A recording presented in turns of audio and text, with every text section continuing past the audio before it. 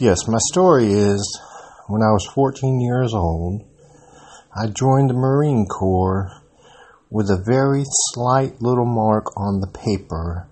My recruiter pulled the paper away from me, spittled on me, and said, "You've joined." After that, I went to school, I went to China, and came home.